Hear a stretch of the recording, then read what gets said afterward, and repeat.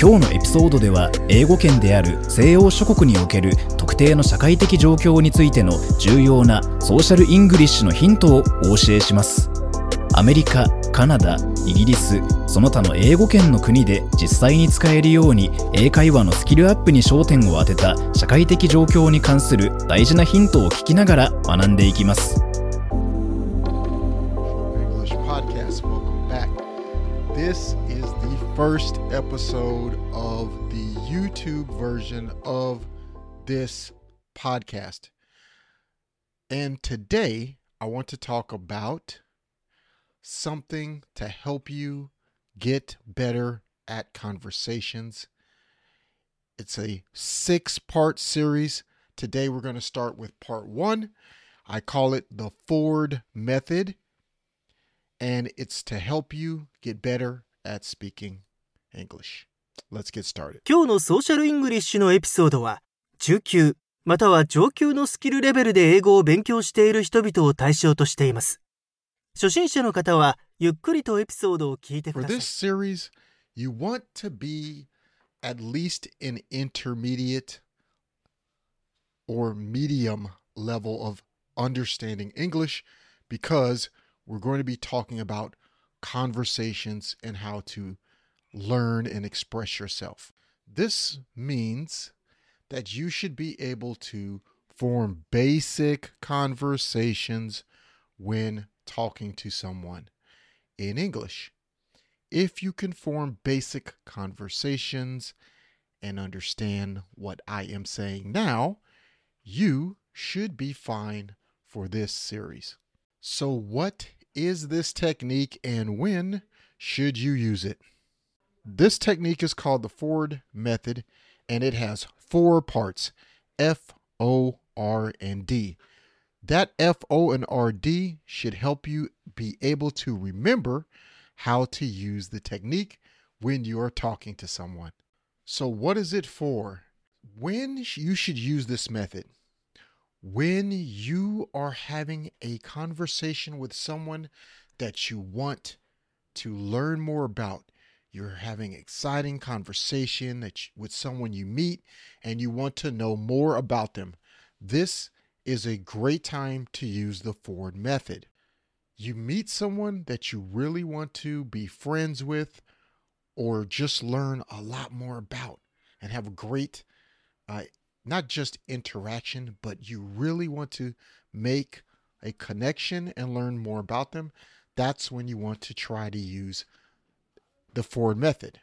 Even though it's basic information, it does allow you to start to form a deep connection with someone.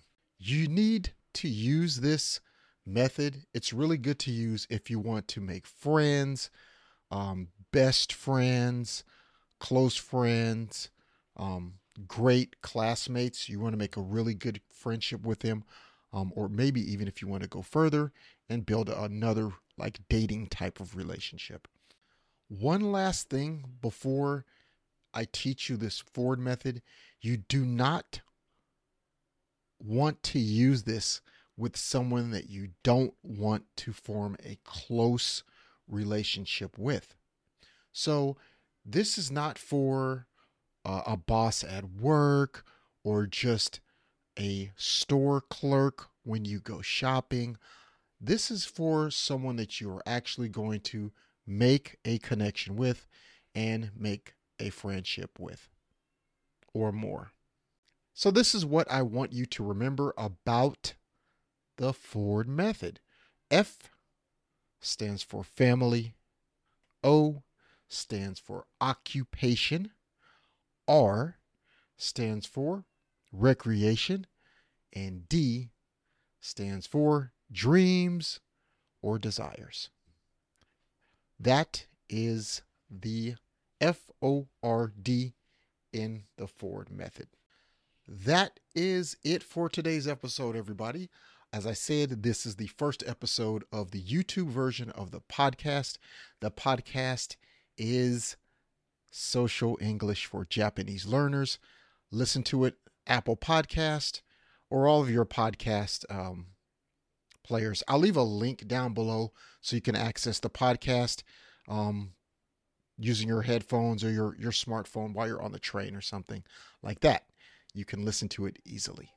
For today's action item, all I want you to do is I want you to remember the FORD and practice FORD and remember what the FORD stands for. Okay? Just remember that. Practice remembering what it means. And in the next episode, we're going to get into more detail on the F, which is the first part, family. We're going to go into more detail about that, and I'm going to teach you how to use that in conversations. So, stay tuned for next episode. I'll see you next time. And that's all.